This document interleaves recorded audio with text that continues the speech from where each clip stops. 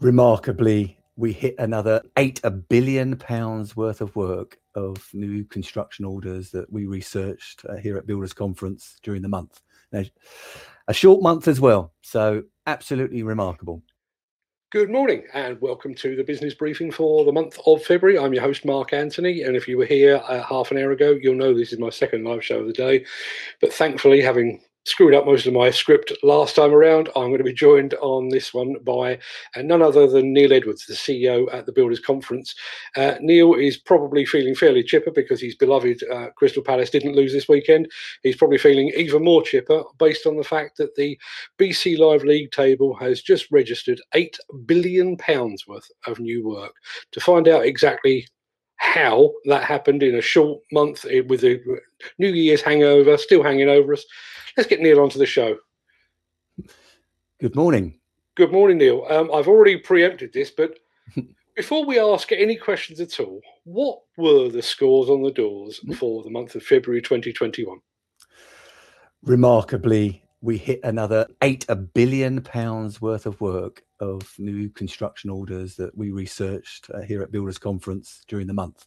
Now, a short month as well, so absolutely remarkable. I guess the question then is, what the hell is going on? We'd like to know, really. We're trying to understand what's happening in the market because there is a lot of negativity around, especially certain sectors at this present moment in time. But this month, just seems to have broken every kind of rule, shall we say. Last month was, 6.3 billion, which was pretty good when we normally think between 4 and 5. But this month is 8 billion. Huge numbers. There is a underlying concern, if we would like to say, is the fact that who's going to do all this work? It's great to have it all in the pot, but who in the way of labour from the bottom of side of things is going to do this work? So are we going to see inflation going through, or are the sectors that are seeing redundancies at this present moment in time, are they going to have to be retrained quickly to have a new profession and come into construction? These are all the questions we're posing, but there are no answers at the moment, but these are the questions we're posing. Now, I know in previous months when we've hit particularly high totals, particularly in the last couple of years, we've had sort of HSE to point at and say, well, there's £6 billion worth of work in one big hit. Have we had that this month, or is this just an accumulative total? It's just an accumulative total. It's shown by the fact that the top 20 on our BC Live list of contractors have all secured over the £100 million worth of work. And there are a couple of signature projects in there up at the top, but the leading project manager stroke company that's at the top hasn't even hit the £1 billion mark. It's just under the £1 billion mark. So it's spread very evenly. And if you look over the whole of the month, there is something like 340 companies securing work, which is very good news as well. And they've all got significant wins. So yeah, it's spread evenly, or more evenly than it has been. There are no signature projects of HS2 or whatever, and we've still got some of those to come because obviously there's 2A to be added on to hopefully this, and we're also looking at hopefully the A303 underpass of Stonehenge, and maybe there is also another tunnel east of London. So is Boris coming up with the actual, or the government rather than Boris, because it's the government, is the government coming up with the goods? I hope so, but let's keep going back to the fact, who's going to do it? We'll come on to the specifics of the individual winners and I was going to say winners and losers. I don't think there were too many losers. So we'll go on to the individual winners in a second. But that spread is probably the most reassuring part of the monthly total. The fact that it's not just one or two contractors that have taken the spoils. We're talking 340 that have all had a very good month. Yes, exactly. And that is the absolute positive news. And hopefully that is being disseminated through those businesses as well, because there is a lot of uncertainty for staff as we go forward now. What is the future for their business? Because they're seeing a lot of issues around the UK economy. But hopefully those companies have shouted loudly to their staff all the way through and said, yes, we've secured this, and keeping fingers crossed, we are planning ahead, and the planning looks pretty good. So yeah, it's 340 companies is great news. So you mentioned that the top company didn't quite make the £1 billion. Who were they? How big did they get? Yeah, well, the top company is actually a project manager stroke client kind of thing, and they picked up 2 projects. One was worth 730 million, and it's the client in conjunction with A2 Dominion Group, which is obviously a housing partnership, and the development would provide over 1,200 residential dwellings, real retail business, and community spaces, and that's in Southeast 15, round Lewisham area. It's called the Ruby Triangle site. They're doing it with quite a prestigious architect here as well, Farrells, and in conjunction with also KSR Architects. So that's one of their projects. And the other project they've picked up is the client in conjunction with ICG Urban Village Development, and it's 4 buildings of between 4 and 9 stories to provide over 375 residential units and flexible retail units underneath that as well. So they're like kind of a mixed use development, and that one, the architects are going to be Accel Architecture. Now Avanton Limited, who are named as the lead on both of these, we're trying to find out whether they're going to do this via project management or packages or whatever.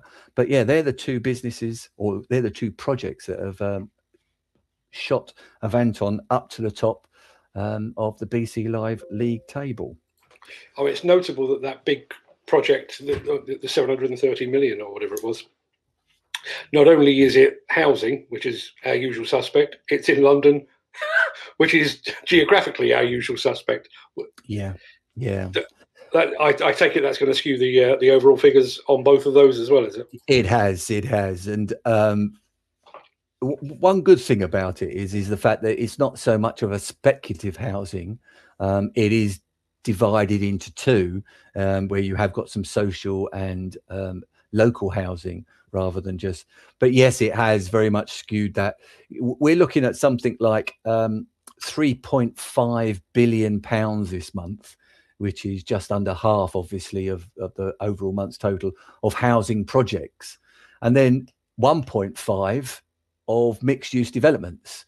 So if you add those 2 together, you are 5 billion pounds worth of work. Yeah, it's still in those 2 sectors that really we are looking at. The other ones which are catching up, which is this month, is warehouses. So we're looking at the investment as we've now coming out of parts of the economy, but the logistics side of moving goods around the UK, and the demise of obviously the high street means that warehouses are going to become more prominent in our world. So yeah, warehouses and industrial units is the 3rd largest sector this month, and following on from that, there are some larger projects in roads, so that's where the investment is coming there. Offices are 5th, something like 400 million, and lastly in 6th is education sector. So, but yeah, it's still housing. So who came in at number 2? Right, number 2 this month is Laing O'Rourke. So it's a very old and well-established name there. They've picked up a 385 million pound project in Bayswater, once again London, and it's phase 2 design and build of the Whiteleys development site. So it's designed by Foster and Partners. The new Whiteleys will deliver something like 139 world-class modern residences, and also some shops, offices, restaurants, public courtyard, and a cinema. And that's worth 385 million pounds. And aren't Laing O'Rourke's thought to be in the prime position for the new Everton Football Club stadium as well? Yes, they are. They've signed a pre-contract order as we speak. We actually were told that they had actually got it, but there was some confusion over some of the final planning issues. But I believe in the last 10 days, those have now been ticked. And all we're now doing is going to the final rubber stamp of the actual contract. And probably by the end of the football season, you will see that the fact that the fanfare will be given, as well as hopefully, obviously, for all Everton fans, they finish significantly up the league table as well. So I think they're trying to do good news, good news, good news. But yeah, it met the final hurdle of planning. And yeah, Laing O'Rourke are in absolute prime position to actually take that project as well. I think that highlights the way that the BC Live League table works as well, doesn't it? The fact that it's made the headlines. I mean, I'm aware of it. I think Construction Index and possibly Construction Inquirer have covered it, but you're still sitting on your hands and making sure that all the I's are dotted and the T's are crossed, because that's how you end up with a factual league table, isn't it? Absolutely. I was trying to jump the gun. It was something like 4 or 5 years ago on a project for Google in the middle of London, and I understood that many of the papers and press were highlighting the fact that it had been secured and won. So I was questioning what were we doing incorrectly at that stage, and I was told that very, very succinctly by one of my members of staff. We're researchers. We've been told that, yes, they're going to get it, but there's a number of things coming that could be a problem. Those number of things that could be a problem turned out to be a big problem because they didn't get it. And 4 years later, 5 years later, it was a totally different company that actually started the work on the Google building. So, yeah, that's the difference with our league tape. We only put things up there as long as they are confirmed. Yeah, which again, that's you can see bclive.co.uk scrolling across the bottom of the screen there. That's why we choose to bank on your information, because by the time it makes that league table, it's kosher. It's been validated. It's been thoroughly researched, and we know that it's safe to publish. Yeah, exactly. Nobody wants to be starting their kind of marketing push towards, if you're a business that's going to supply goods to those particular companies, a marketing push to them when it's not actually going to happen, because you could be spending £4,000, £5,000, £6,000 or whatever trying to put together a fancy marketing package to that company, and that could all be wasted. So yeah, you've got to be careful. I do understand you want to be first and you want to get there first, but sometimes you just have to one of our mantras at Builders Conference is less is more, because if you put too much out there, incorrect information, you could send the hairs running very, very quickly. Yeah, absolutely. So, number three on the list is another project manager type company as well, but this is for a £200 million project at 70 Gracechurch Street in the centre of London. It includes for more than 72,000 square meters of flexible office floor space and more than 1,800 square meters of flexible retail space. So there's still confidence in the city to provide these buildings, even with the economic outlook that has been severely dented by COVID. But yes, it's something like a 33-story mixed-use scheme, a public gallery, winter garden at levels 29 and 30 will offer views across London. So, yeah, that's a project. We don't know whether the client is going to act as a project manager as well on this one as well. So we're looking at that as well. It's interesting. I tend to look at these discussions of ours for trends. And I mean, certainly over the past few years, we've seen a lot of move towards mixed-use development. So part residential, part retail. As you say, there's been the rise of warehousing. I think you're right in the fact that, the decline of the high street, but also the fact that UK manufacturing is not perhaps what it once was. So we're bringing goods in from overseas. So that's prompted that. But we've had a couple of examples there, number 1 and number 3, where we're talking about project management companies. Is that the fact that you're getting the information earlier, or is that the fact that project management is becoming the way forward for these things? Well, if you go round, obviously I go around London when I could before obviously lockdown, and you look at signboards and everything else. You look at some of them and on top of cranes, and you can't quite see who the developer is, or sorry, I say the contractor is. I think that's probably, yeah. If you've got a strong team of people within your business that can manage the product, then are we seeing some of these projects going not to main contractors? I don't know. It's definitely something to keep a lookout of, and that's why Mace does very well, because it's obviously multifunctional, multidisciplined as a business. It can PM jobs, and it can also work as a contractor. So is that an underlying trend? We don't know. Well, COVID has done everything to the economy, i.e. it has made us all think differently, and maybe that's what's happening with some clients.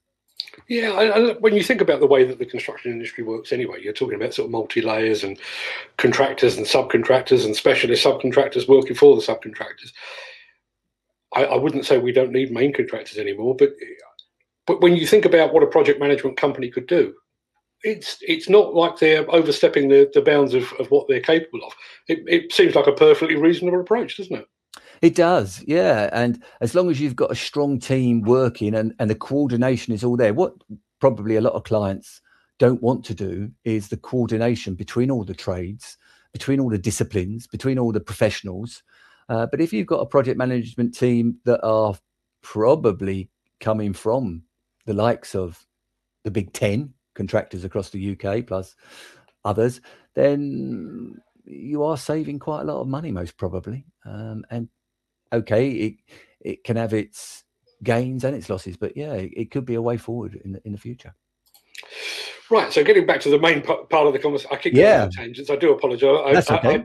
My first show this morning, I hadn't had enough coffee. I think I've had too much now. So getting back to number 4 on the league table. Yeah, number 4 is Morgan Sindall Group.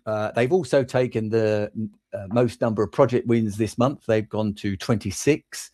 With an overall total, an accumulative total there of £311 million. The largest one of their projects is for their Lovell Homes side of things, and that's for a development in Weymouth. So finally, we've wandered out of London and we've gone a little bit further southwest. It's a mixed-use development comprising of up to 500 dwellings, including affordable housing. And also up to 8 hectares of employment land to include a new hotel, residential care home, car showrooms, and other employment land. So a very, very broad project that one is, and that's worth about 120 million. And as I said, that's down in Weymouth. In 5th, I was going to say, when you look back at the BC Live League table over the last couple of years, housing has been, on occasions more than half, sometimes 3/4 of all the workload, and yet we're still missing house building targets. It doesn't stack up at all, does it? No, it doesn't. So that shows you how much we are lagging behind, and how I think I understand it's something like it's gone up to, isn't it, 250,000 residential units per year for the next 5 years if we're going to meet the UK population. It'd be good to see how many units we did in 2020. We haven't got that information yet. We can collect it. We do collect it. We do collect it on our projects to say how many units, but it's the industry, I have to say, is very poor at actually giving the real figures out, because that probably is a bit too open and honest, accountable, all those kind of words. So yeah, we would like to collect that information. It's easier, excuse me, it's very easy to do so on our platform, but the industry itself is not too forthcoming with it. The interesting point there, I think, is you've already said, with £8 billion worth of work, how are we going to do it? if by some miracle we did start to hit that 250,000 residential units per year, that begs the question again, doesn't it? How on earth would we do it? Well, you and I have spoken over countless number of years about apprenticeships, and how construction has never been seen as a real sexy industry, whether it be on site or in the office. We've really got to have a huge change in our way of thinking at school. And we're not talking about 14, 15-year-olds thinking about construction. We've really got to start earlier than that, because we really have to go from 10, 11, 12 years old to get people interested in construction. You and I have both had a great time in construction, we can say. We really have. It's not always been good, but it's been pretty good to us. But yeah, we've got to somehow make the bricklayers and carpenters and electricians, or we look at prefabrication and we look at off-site works, and that would include huge investment in machinery, technology. So it's a balance. Who's going to give us the money to invest in that amount of work? I think it's often said that our prefab works business is okay, but there are a number of other countries around the world that provide better products than us at the present moment in time, whether that be Scandinavia or whether that be even China. But we don't look at obviously the carbon footprint. We should really be looking at trying to bring that a lot of that prefabrication back to the UK. Yeah, it's interesting. We did a focus on apprenticeships and training in our recent Construction Collective show, and it was very refreshing to see the likes of the plant hirers, so Flannery and Lynch Plant and Plant Force, not just investing in apprentices, but investing in apprenticeship centres and training centres, largely around HS2. But they're using HS2 as a means to strengthen their workforce to a really, really big degree. I maybe I'm too remote from it, but I don't sense that from the contractor side of things. I would have to say, and I haven't heard that we're providing that kind of understanding. What our data will show is where we should be putting these training centres, because it's pointless putting on courses such as I don't want photography. I'm being a bit controversial here, but photography and things like that, when we are really trying to build a better industry and build a better UK, and we'll need, as I say, electricians, plumbers, all trades. We really got to put on those courses rather than, as I say, here's the controversial part, fluffy courses, shall we say? Hey, listen, I work in a fluffy industry, so us boys in the media, we wouldn't know a day's work with if they jumped up and gave us a haircut. But what is interesting is, when you're looking, particularly, I think when you're a parent and you're looking at potential careers for your children, you're trying to look generally for long-term stability. And you've mentioned plumbers, electricians, and that kind of thing. The housing sector over the past 4 or 5 years would have given those apprentices, those trainees, and those people joining the workforce enormous stability, and a great deal of job satisfaction, and some bloody good earnings as well. I think that's what we got to get over to people, or at least young people, is the fact that there is a good career and a good earnings. Obviously, I started my life very early on at Waits. Absolutely fantastic training there, and I went on to the pre-construction estimating side of things, and now that salary that you can attain in that particular career is very good. It's way above the national average, and in point of fact, in these times it might be a bit different, but in some times it's like finding hen's teeth to get a good estimator.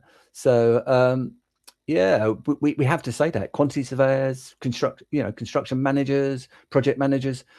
Going to project managers, we've already spoken about the fact that some of these clients are taking on board that as well. So, when you're running a 730 million pound project, that's one hell of a company.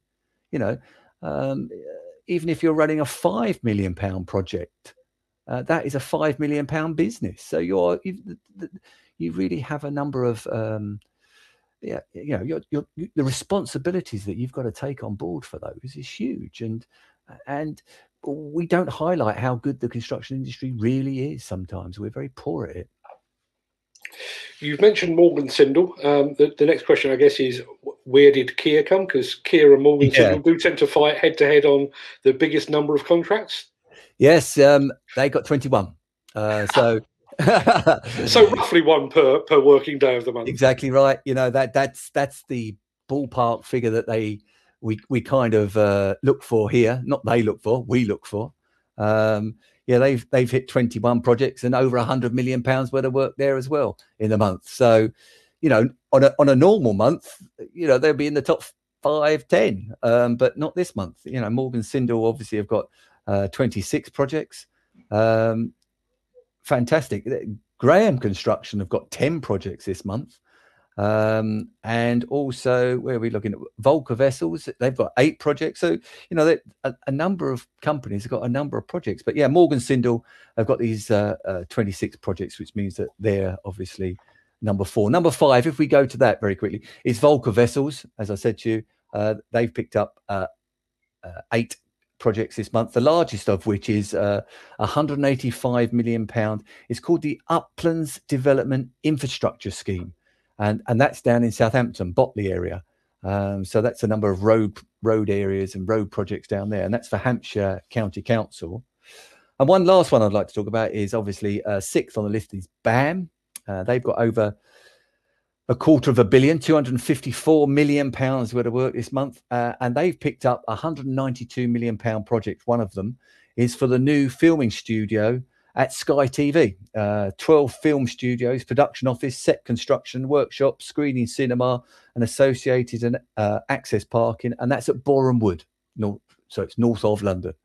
So that's a very prestigious job. We've already mentioned the fact that housing has given us the lion's share. We also mentioned the fact that London has fared very well. One of the areas that we've looked at quite a bit, well, 2 areas that we've looked at recently, is Scotland, because Scotland had different lockdown restrictions than the rest of the country, and therefore they came out things slightly more slowly. But also we're keeping a very keen eye on what's happening in the Midlands as well. So how did those two do this past month? Yeah, well, they did pretty good as well. Scotland has 458 million pounds worth of work, but the two, so we say Midlands area is over 750 million pounds worth of work. So yeah, they are definitely emerging areas, and also what we got down here, Northwest. So that's like the Manchesters and the Liverpool areas. That's 365 million. Because of that large project for Sky TV's new studio at Boreham Wood, Hertfordshire is 329 million pounds worth of work.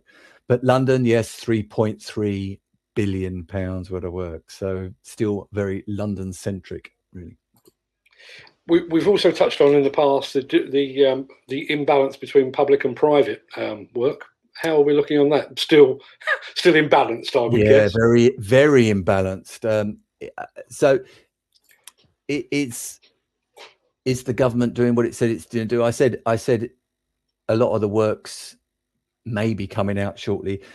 Yeah, the split between the two is, well, it's 63% this month in the private sector, and that's by project count, but by project value. So obviously how much money is being spent, it's 80% in the public sector, in the private sector, and only 20% in the public sector. Yeah, sorry, I'll go over them again. 20% in the public and 80% in the private. So it'll all be on Wednesday's budget that we'll see what's actually happening. I think some of the money that's currently being distributed around across the UK is probably going into more into people's pockets, and rather than actually infrastructure projects going forward. But it's when it turns off from obviously people's pockets into the public sector. That's when we'd like to know, and we still haven't really seen these headline 40 health projects, hospital projects come through. But as I said before, I would think many of those are being redesigned, because what they were designed for 3 or 4 years ago is totally something different to post-pandemic UK, because probably we wouldn't have even thought about it on the design stage there. We're now looking at something that's totally different. So there may be a delay in those projects, because it would be absolutely futile, because our press would be absolutely vicious if we start to build something that is inappropriate for a pandemic in the future. That 80-20 split though on value, that does feel like a government tightening the purse strings, doesn't it? I think it is. Yeah, I think it is. It's and maybe that's no great surprise, given with the furlough scheme that will have cost a lot of money. Having to spend extra money on the NHS to get us through the pandemic, that will have cost money. That's got to come from somewhere. But 80-20 is a big imbalance, isn't it? Yeah. So, but is the government lending the money to the private sector? So it doesn't actually. If the private sector fails, it's an issue there rather than an issue with a failing project on site, because from a local authority or a government spend, because we're already chasing the end total for Crossrail, aren't we? How much that's gone over budget, and I'm sure that will be the same type of press we'll be seeing in 4 or 5 years' time when HS2 comes to a conclusion. So is it trying to deflect some of the issues by putting it out to the private sector? I'm an old cynic, aren't I, really? We're all looking for their next vote in 4 years' time or 3 years' time, whatever it's going to be for the next government, isn't it? That is the one thing I would say. It is entirely predictable, but having endured all that's gone on with the pandemic and Brexit and everything else, you'd have to think that the government will have to do something to appease the nation, and generally appeasing the nation means spending more on schools, hospitals, roads, rail, and that kind of thing, which is ultimately good for the nation, but and ultimately good for their voting possibilities, but it's even better for the construction industry, isn't it? Oh, great for us. I'm very selfish in that kind of way. Bring it on, because I'm very selfish. I want to keep us to be at the forefront of their thought processes. What we have seen over the last month or so, is there's been a tinkering behind the scenes regarding potholes. Now, potholes is a big money winner or big vote winner for a lot of governments and local authorities. And it seems that their initial pledge in their manifesto about sorting out the roads may have been watered down in the last month or so, and some of that money has been diverted. So I think there's a little bit more to come on that. But I know that potholes, especially now as we're coming out of those winter months, and it's been pretty harsh in some places and wet, which obviously those two together make fantastic reading for the potholes. They love it. I hope that they don't decide to rob Peter to pay Paul. Isn't that an interesting insight into the British national psyche? Yes, we are. We're worried about our children's education. We're worried about our health service. But that pothole at the end of my road really drives me to distraction, and that's exactly how I'm going to vote. Whichever party is most likely to fix my pothole. Yeah, and it's a known fact, isn't it? It's a known fact that if there's a lot of potholes on the way to work, you know every one of them, don't you? Absolutely right. Yes. I guess the final question then, Neil, is I obviously plenty to celebrate. I'm still not entirely sure any of us know quite why we're celebrating, because I don't think there's any one thing that's pointing to why we've ended up with £8 billion. But scanning the horizon, we always keep an eye on tenders. How are we looking in the tender department? It's leveled out. It's leveled out. We, since the beginning of 1st of January, we've put on over 1,850 new construction projects. Now, some of those they're banded into 3 sections: tenders, post-tender, i.e. that they've been put in, but there's no news on those facts, and obviously contract award. And that is above average at this present moment in time. That really is above average. So they've leveled, because what we were seeing was a decline. We're now seeing a little bit more certainty, I think, because obviously now we have this roadmap, if we'd like to call it, with these 4 stages of coming out of lockdown, and obviously with the comment that we don't want to go back, and we won't want to go back. So yeah, there's a little bit more certainty. So yeah, we're looking at numbers of tenders that haven't dropped further from, shall we say, round about December, January time. So there is still every possibility that construction will lead us out of the doldrums, and we will in fact build back better. I think we will. But my biggest fear, and this is on a personal note, is who is going to do it, because what we don't want is shoddy work coming out from this. We've been here before when housing estates like Kidbrooke and places like that in southeast London were built because we needed them built after wars and things like that. But because the workmanship and because of the training and everything else was so poor, they have to then be demolished X amount of years later. We can't afford to do that. We have to start to train these people and put apprenticeships at the top of everybody's kind of list. And rather than being here's the controversial part again, a social media influencer, which, yes, we've got to be saying to people, no, become a carpenter, become a plumber, become an electrician, become a roof tiler. But on the reverse, it does take time to train these people up. So we've got to start now rather than having the problem later on. It's interesting you should mention Kidbrooke and the problems of poor construction in the past. Last week, I did a seminar with Mike Keogh at C&D Consultancy, and we were talking about car parks, British multi-storey car parks, and he made reference in there of what his father told him was Friday afternoon construction. It's Friday afternoon, that'll do. We haven't got the right size rebar, but that'll do. We haven't got the right concrete, no, that'll do. Let's just get it done and get out. And as a result, we've got a huge potential crisis with crumbling car parks.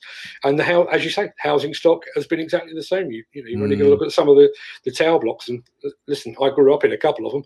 You've only got to look at the parlour state of some of those to see what we're talking about. We do need to learn those lessons from the past, don't we? Yeah, I think we do. And I think I joined in a debate with you not so long ago regarding putting cameras on sites or putting cameras on people, etc. We have them on parking attendants, we have them on police, we have them on ambulance, we have them on people like that. That's to protect not only them, but obviously protect the public. But what's the difference in having a camera on a site operative or an operative, or a management operative, to make sure that things are done correctly? I think that's where the digital age is going to frighten a lot of people, but I think in time it's only going to become part of what we do, because to make sure we don't have that Friday afternoon or it will do attitude, we need to make sure that people are doing things correctly, and because lives could be lost at the end of the day. If something collapses like a car park or whatever, then wow, what could happen? We don't know, do we? But I think that's going to be part of when the digital age has got to come to construction. That's all it's coming to everywhere else. It's got to come to construction. It's such an interesting thing because obviously I spend part of my time writing about construction equipment, and when you look at things like compaction, we can monitor exactly how many times a roller went over a certain spot, so that if there is a failure on the road, we can trace back to the machine that did the compaction, how it was made.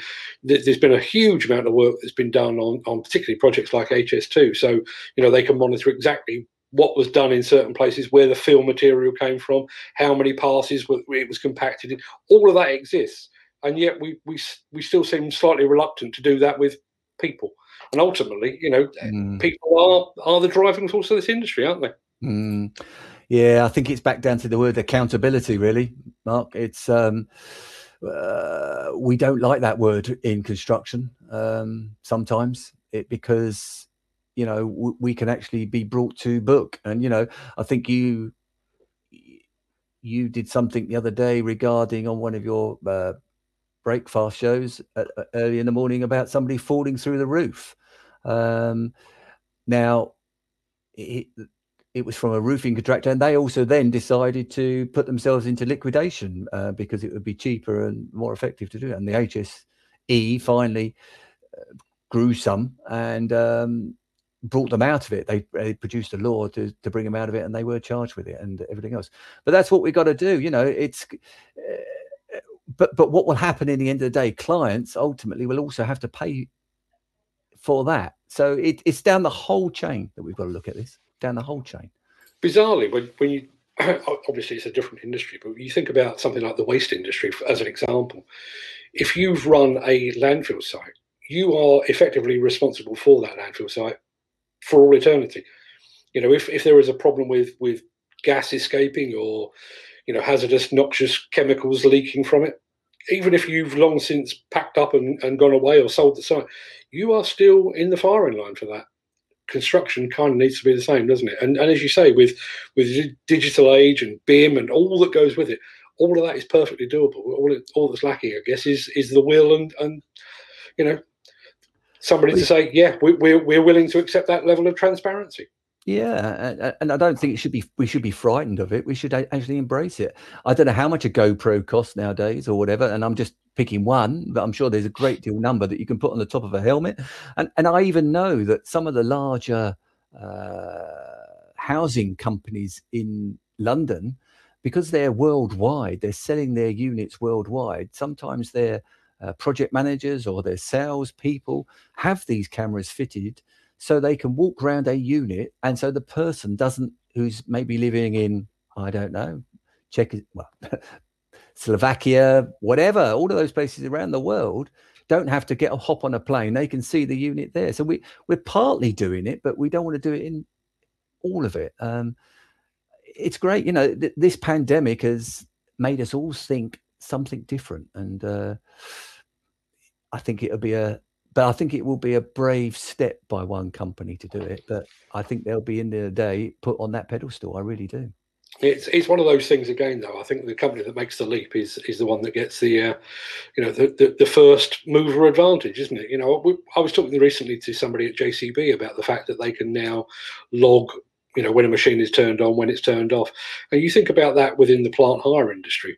So rather than hiring a machine at £100 a day, £200 a day, £500 a week, or whatever it might be, you could actually hire it. The will is there, or the ability is there to hire it for the time that it's running.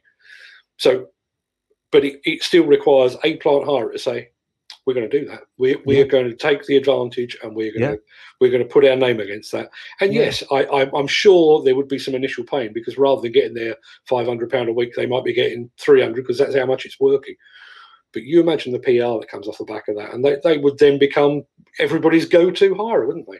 Yeah, they would. I think it's we've got dash cams in our car. We've got Ring doorbells. We've got all sorts of things that now take pictures of what is going on. So why aren't we doing it exactly? And probably it's because we'll be seeing that some of those cameras are going off at 3 o'clock on a Friday afternoon, when really they should be going off at 5 o'clock on a Friday afternoon, or 5:30. It's accountability. It's accountability and productivity. We know in the UK is always said by the government as to be one of the lowest in the civilized world. You know, it is terrible.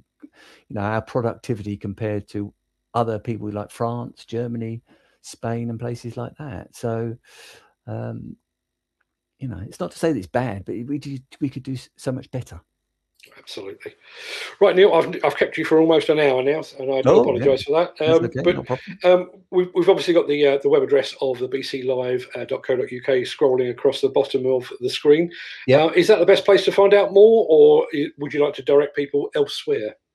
Well, that's for the live table, and that's literally sort of like a rolling table, like your Sky TV Premiership table. As a goal goes in, it changes, and as a contract's awarded, it's there. But that's the headline act. Really, the best place to go to is buildersconference.co.uk and request an online demo to our platform, where we keep all our information. And the way it's been built is like no other platform out there at this present moment in time. It's obviously been built especially for the construction industry, and it was built by the construction industry because with the help of many people from the industry, many companies helped us to build it and design it. So it's what they want rather than what we are telling you need. And there it is. It contains something like approximately 11,000 projects a year across the UK. So yeah, just go to buildersconference.co.uk or call us on 0208 770 0111, and we'll be very willing to help you.